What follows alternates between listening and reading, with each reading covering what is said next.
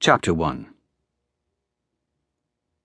Eamon Redmond stood at the window looking down at the river, which was deep brown after days of rain.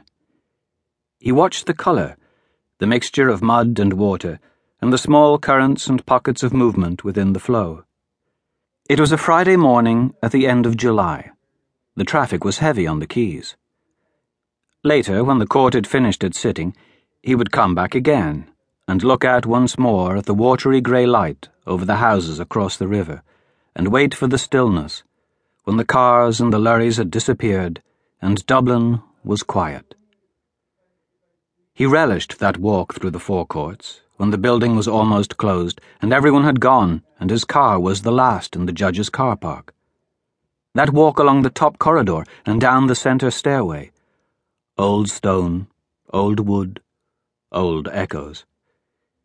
He loved the privacy of it, his solitary presence in the vast public building whose function was over and done with for the day.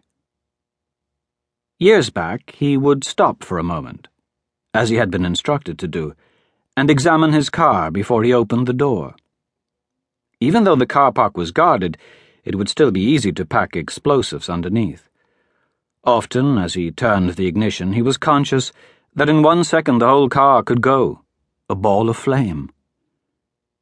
He laughed to himself at the phrase as he stood at the window. A ball of flame. Now things were safer. Things were calm in the south. He went over to his desk and sifted through his papers to make sure that everything was in order for the court. He noticed, as he flicked through the pages of his judgment, that the handwriting, especially when he wrote something quickly, had become exactly the same as his father's, a set of round squiggles, indecipherable to most others. He gathered the papers together when his tipstaff told him that it was time. "I'm ready when you are," he said, as though the tipstaff were the one in charge. He put on his robe and his wig, pushing back some wisps of hair before walking out into the broad light of the corridor. He had learned over the years not to look at anyone as he walked from his rooms to the court, not to offer greetings to a colleague or nod at a barrister. He kept his eyes fixed on a point in the distance. He walked slowly, with determination. Downstairs, the round hall was full, like an old-fashioned marketplace. The corridors were busy as he walked towards the antechamber, to his court. This was the last day of term. He would have to deal with urgent business before getting down to read the judgment he had been working on for several months. He looked again through the pages, which had been cleanly typed by a court secretary, and then covered by emendations. All the references to previous judgments were underlined, with the dates they had appeared in the Irish reports in parenthesis.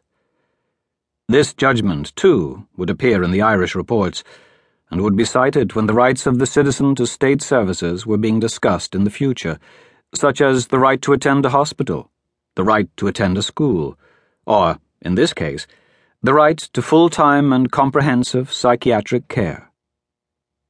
He waited in the anteroom. It was still not time. He felt excited at the prospect of getting away. Soon he would be 25 years on the bench, and he remembered this last day's waiting more vividly than the humdrum days or the significant or difficult cases. This waiting on the last day of term, knowing that Carmel had everything packed and ready to go. They spent each summer recess on the coast, close to where they had been born, where they were known. When he thought about the summer house, he felt anxious and uncomfortable. He knew that he had been brought there as a baby during the first summer after his mother died. He had spent each subsequent summer there as a child with his father. He thought about it now, in the minutes before the court sitting. There was a hush when he came into the courtroom and sat down on the bench. He put his papers in order. The court was full, and it was clear from the number of barristers in the front rows that there was a queue for injunctions and early hearings. He felt a sharp pain in the back of his head, and a buzzing sound came into his ears. He closed his eyes until it passed, holding the pages of the typescript between his finger and thumb.